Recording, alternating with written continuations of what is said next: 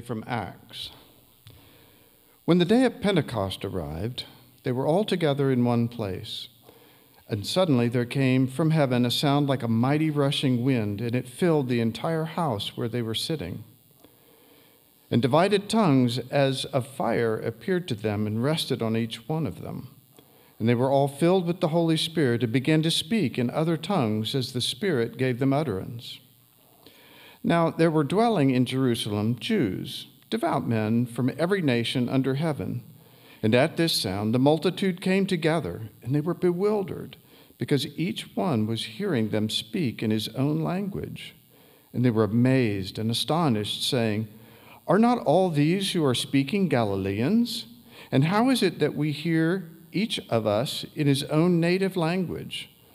Parthians and Medes and Elamites and residents of Mesopotamia, Judea and Cappadocia and Pontus and Asia, Phrygia and Pamphylia, Egypt, and the parts of Libya belonging to Cyrene, and visitors from Rome, both Jews and proselytes, Cretans and Arabians. We hear them telling in our own tongues the mighty works of God." The word of the Lord. Thanks be to God. O Lord, how manifold are your works. In wisdom you made them all. The earth is full of your creatures. So is the great and wide sea also, in which are things creeping and movable, creatures both small and great. There go the ships, and there is that Leviathan whom you made to take its pleasure therein. These all wait upon you, that you may give them food in due season.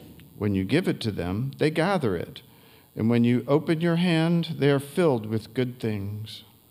When you hide your face, they are troubled. When you take away their breath, they die, and are turned again to their dust. When you let your breath go forth, they shall be made, and you shall renew the face of the earth. The glorious majesty of the Lord shall endure forever. The Lord shall rejoice in his works. He looks at the earth, and it trembles. If he even touches the hills, they shall smoke. I will sing to the Lord as long as I live. I will praise my God while I have my being. And so shall my words please him, and my joy shall be in the Lord. As for sinners, they shall perish from the earth, and the ungodly shall come to an end. Praise the Lord, O my soul. Praise the Lord. Glory to the Father, and to the Son, and to the Holy Spirit, as it was in the beginning, is now, and will be forever. Amen. Please stand for the reading of the gospel.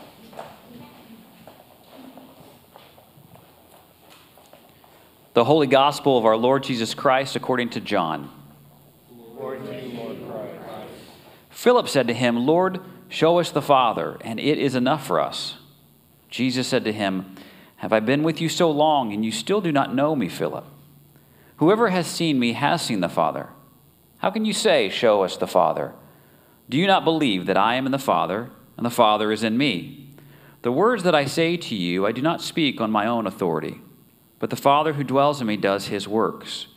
Believe me that I am in the Father, and the Father is in me, or else believe on account of the works themselves. Truly, truly I say to you, whoever believes in me will also do the works that I do, and greater works than these will he do, because I am going to the Father.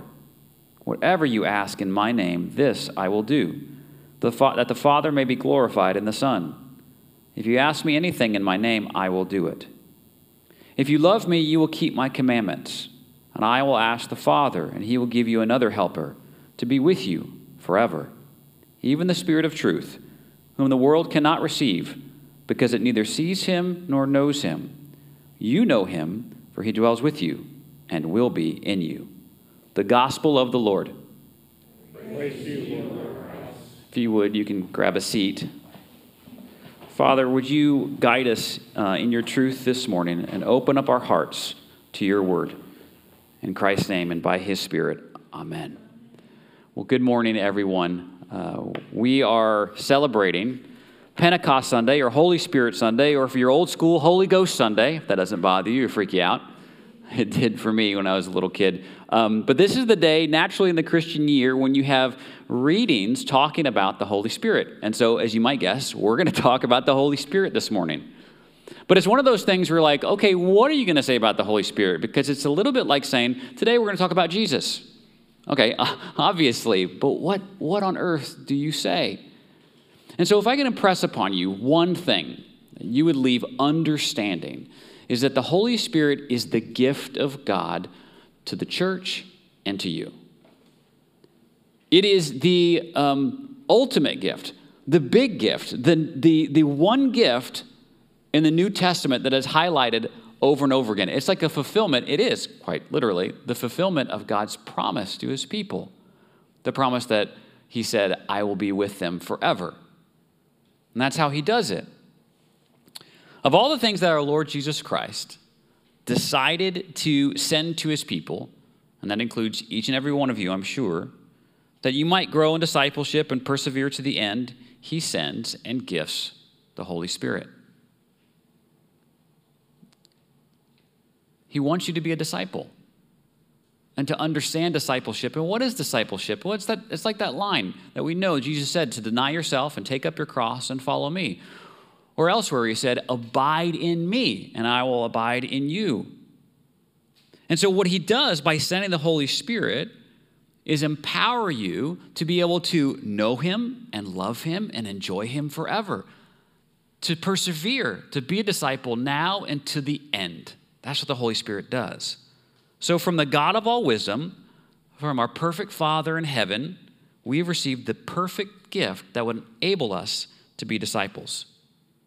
Solomon asked for wisdom, and God praised him. Might we, you and I, ask God for more of the Holy Spirit? What would God say to us? So ultimately what that means is, and John makes it clear, or Jesus makes it clear through the Gospel of John, is that this gift will remain with you forever. That's the whole point. This is with you forever. And so that means, long and short, you are never alone.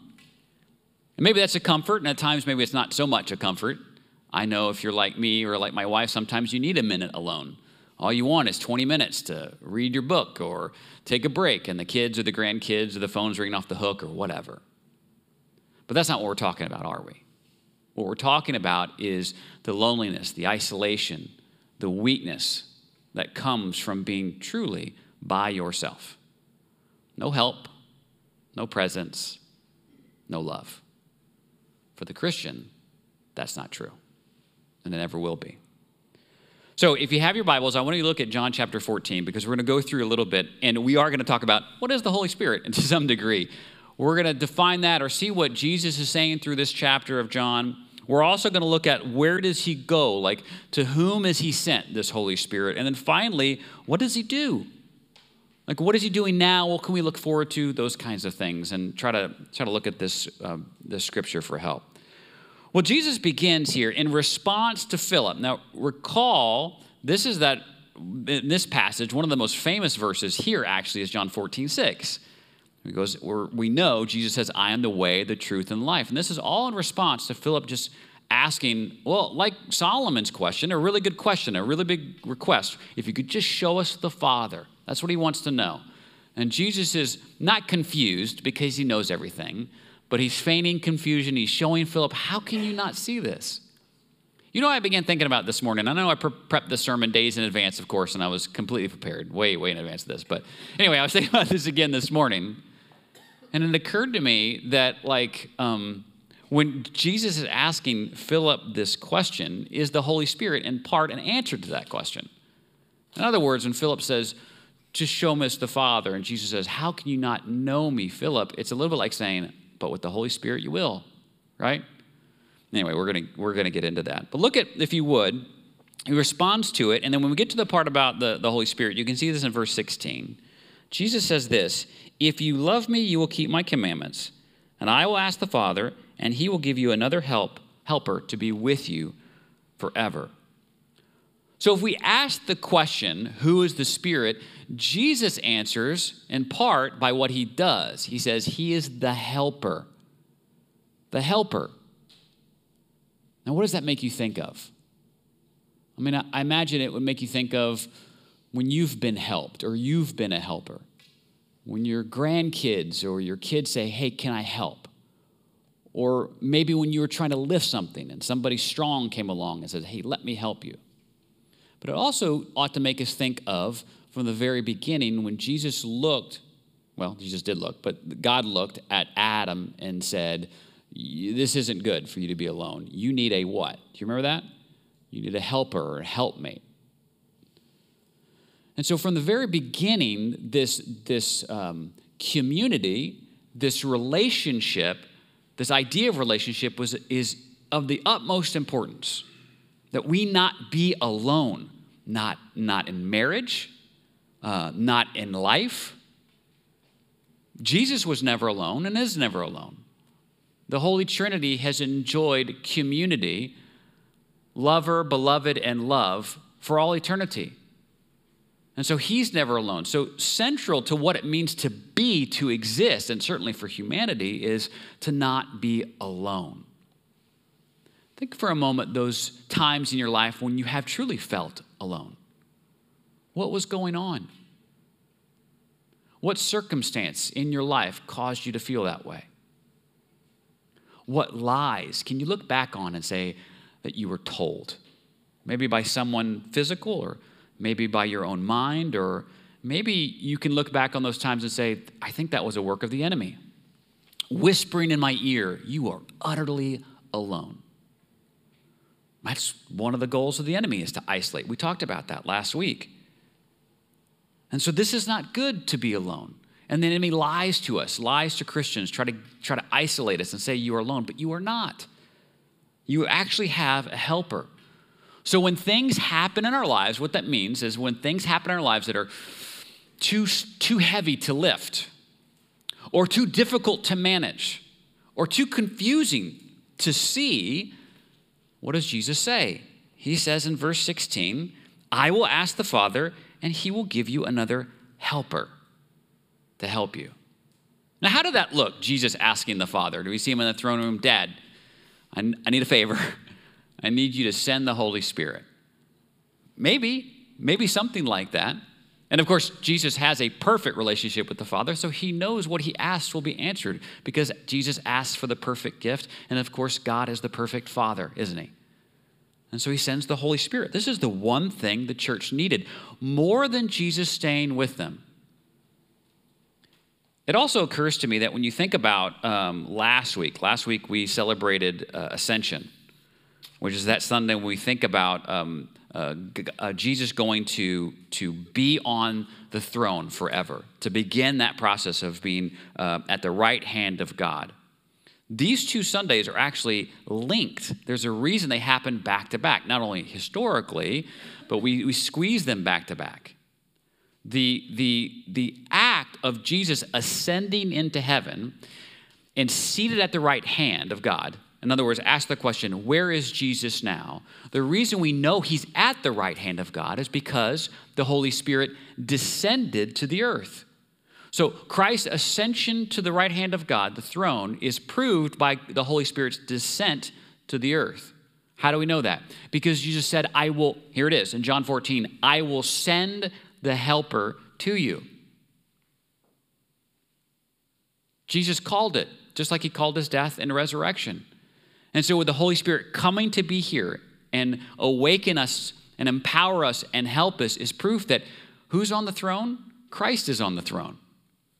That's an important just sidebar for the moment, because we can be discouraged and saddened or confused or wondering what is going on when we see the state of our world or culture. Or maybe you don't even have to think big. Maybe you could just say the state of my family at the moment, right? The state of my marriage, the state of my relationship with my coworkers or my boss. Where is Jesus? The presence of the Holy Spirit, the descent of the Holy Spirit into your life is proof that he is on the throne, that he is sovereign, he is king, he's in charge. And so now the questions shift, don't they? They shift to more like, okay, so what are you doing? Maybe Jesus wants me to wait, or he's trying to teach me something. We can have confidence in those kinds of answers instead of wondering, is Jesus in control? We know for sure that he is. So, the Holy Spirit is the helper, but Jesus goes on and says he's even the Spirit of truth. Now, this is very important in our understanding of what the Holy Spirit does. You see, Philip thought he knew the right question. He did, at least to some degree, the right desire, but he failed to recognize the Father in Christ. There was a gap in his understanding, and the Holy Spirit, as the Spirit of truth, helps us to understand things. Think about this. In Paul's letter to the church in Corinth, he wrote, "Therefore, I want you to understand that no one speaking in the Spirit of God ever says Jesus is accursed, and no one can say Jesus is Lord except in the Holy Spirit." What is Paul saying there? That the Holy Spirit allows us to know Jesus. That's how not only you and I know Jesus, it's how Philip would know Jesus.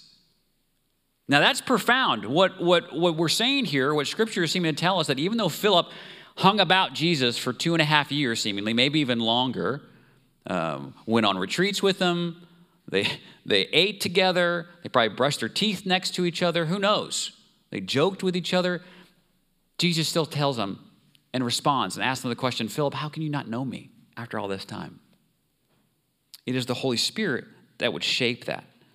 And so Herman Bavinck said, just as no one comes to the Father but through the Son, so no one can say that Jesus is Lord except through the Holy Spirit. In some ways, he's quoting 1 Corinthians 12:3.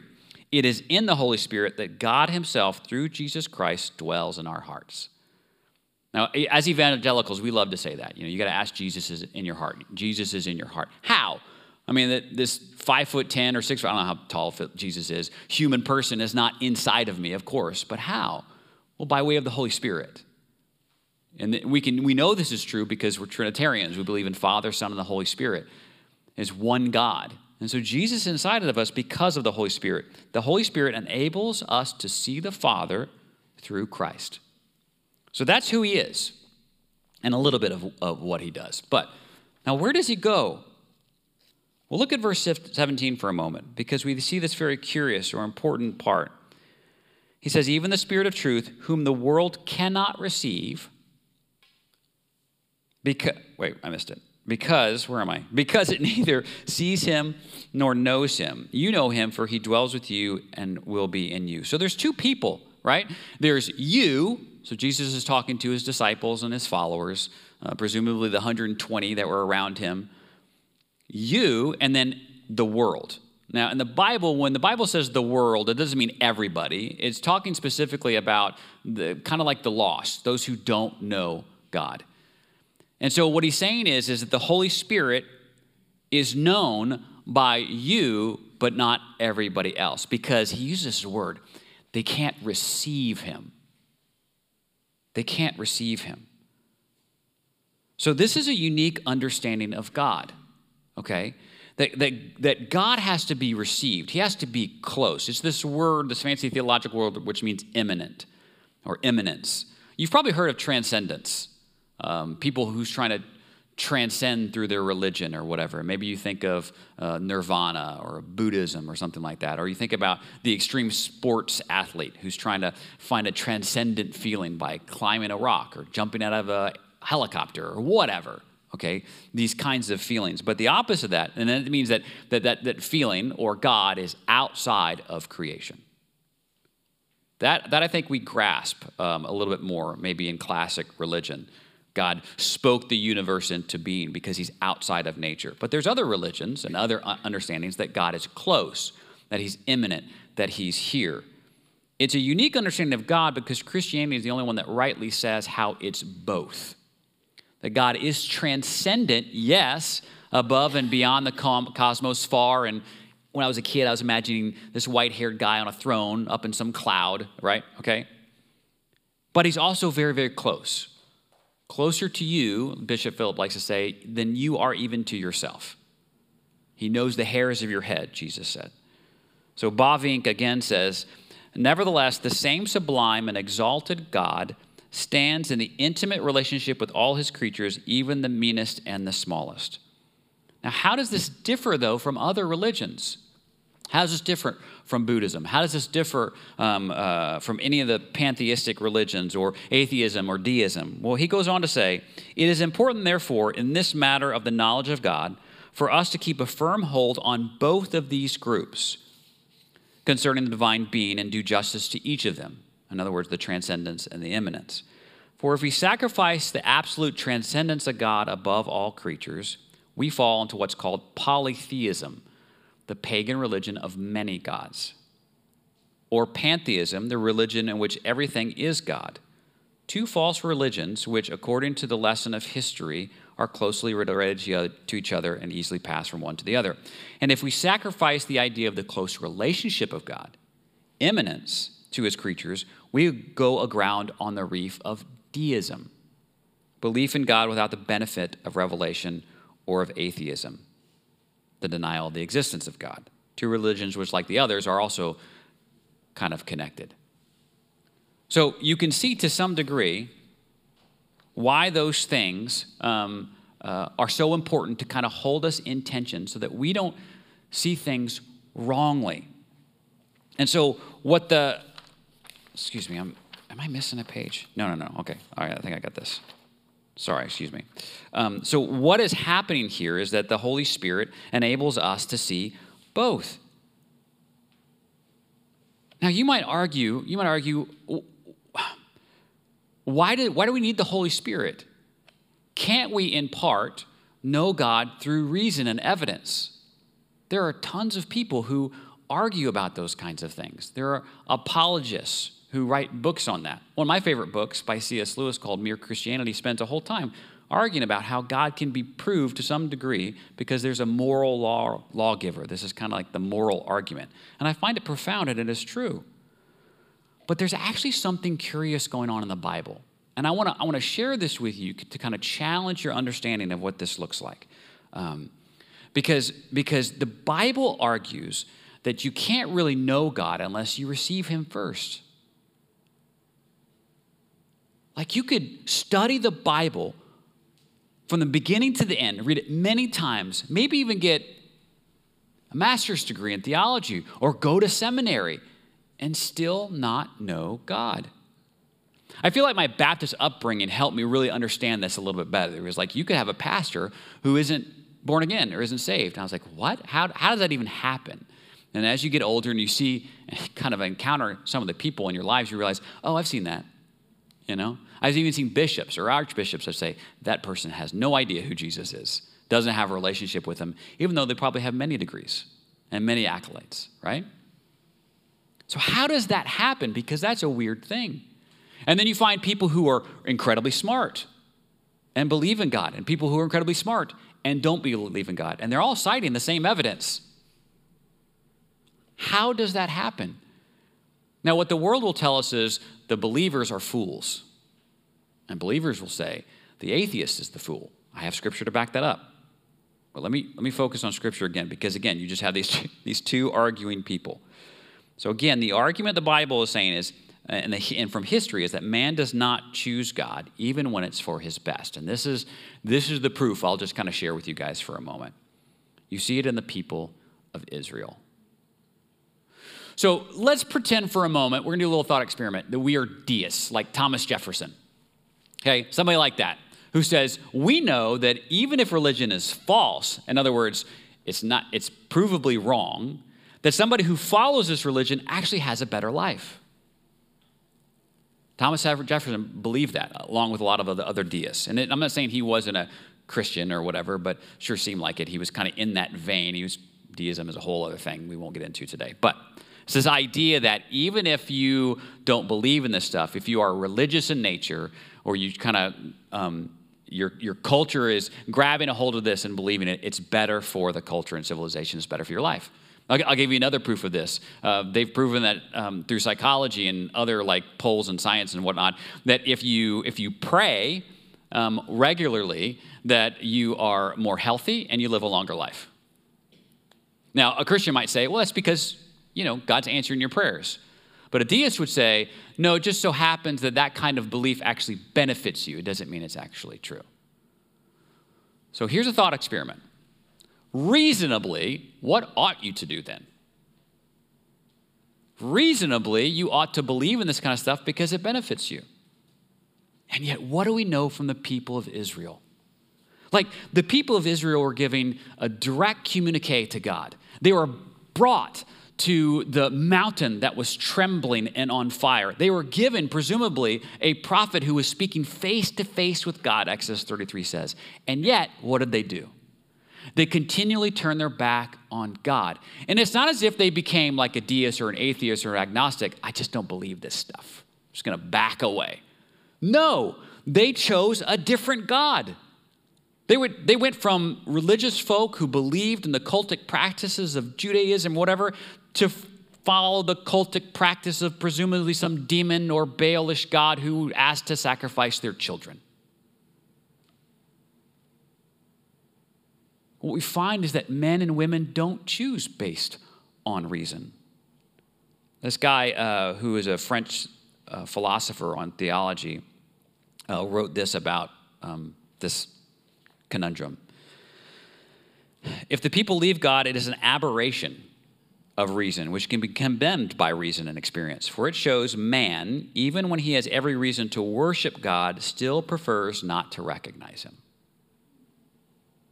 And this is already for us an indication that as long as the human heart has not been transformed by the Holy Spirit, don't miss that part, it is impossible for him to be convinced of God's excellence, either by experience or by reason. Man acts reasonably in every area but one, that of his relations with God, where he acts contrary to all reason and knowledge because the roots of his heart are bad. Now, I may not have convinced you or your in-laws or friends or neighbors by that statement, but I hope what we understand for those of us who know the truth and have a relationship with God, we see it. We see the roots of why there is a lack of belief or disbelief or weak belief in our culture and our civilization. It's not about having enough information or enough evidence or laying out the reason responsibly and put it on a whiteboard. No. It's that they cannot and have not received the truth through the Holy Spirit. So when we think about that day, 2,000 years ago, when the Holy Spirit came down on Pentecost, and Jesus calls him a helper, even the Spirit of truth, we know that this was how the light was going to break free into the world, that the Holy Spirit would be released. And I find this playing out immediately too, because on that day of Pentecost, when only 120 people followed Jesus, all of a sudden it blew up. People heard this sermon by Peter, which arguably was a lot better than anything he said before that. And then 3,000 men came to be saved that day. It was the first sign of how the light was going to break into our world. What does this mean for you and me? What does he do? Well, he fulfills a promise, of course. He fulfills a promise to us and to the church that God made to his people, that he would be with us forever and he would guide us in all truth. It's also a conviction to the world. When we say, what two people? Sorry, I missed that part. I'll share that with you real quick. The world cannot receive God. And the purpose of the promise, if you go back to verse 15, you'll see what he says. He says, if you love me, you will keep my commandments. One of the purposes of the promise, not only to keep us not isolated alone, but it was to empower us to actually work out our love and salvation by following God's commandments. You know that passage in Romans when it says, I do what I don't want to do, and the things I don't want to do, those are the things that I do? You and I have experienced that. What it's like to say, I want to follow God. The flesh is weak, but what? The Spirit is willing. And the Holy Spirit has come to make our hearts willing so we can fulfill that truth there. If you love me, you will keep my commandments. The Holy Spirit empowers us not only in the truth and knowledge of God, letting us see Christ through the Holy Spirit, but also to love him and finally to obey his commands. Not primarily to give us the ability to perform miracles. We read a moment ago how they were given the power to speak other languages immediately. But as Francis Chan wrote in The Forgotten God, miracles are never an end in themselves. They are always a means to point to and accomplish something greater. And so what is that greater thing? that the gospel of Jesus Christ would go to the ends of the earth. And at the end, every knee shall bow and every tongue confess that Jesus is Lord. It does not occur because of our strength or our wit or our persuasive abilities, but that when we present the gospel and the truth of the Bible to people, the Holy Spirit, sometimes using reason and experience and evidence, but oftentimes not, just shows people who Jesus is. That's my prayer. That we would be a part of that breaking of the light into the world, but also that it would begin with us. Guys, I come on Sunday mornings and I'm like, what am I doing? Or sometimes during the week, I'm like, where is Jesus? And the Holy Spirit is the one who enables me to see him more clearly.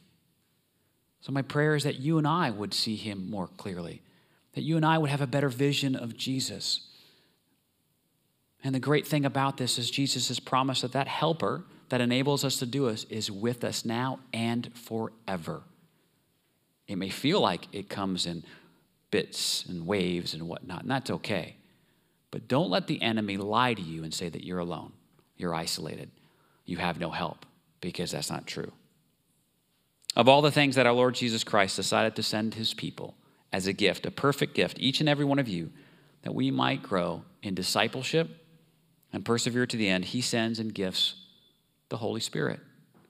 He is now with us to show us the truth, to bring people to Christ, to convict the world of their guilt, and fulfill a promise God gave to his people to be with them forever. That's the God we serve.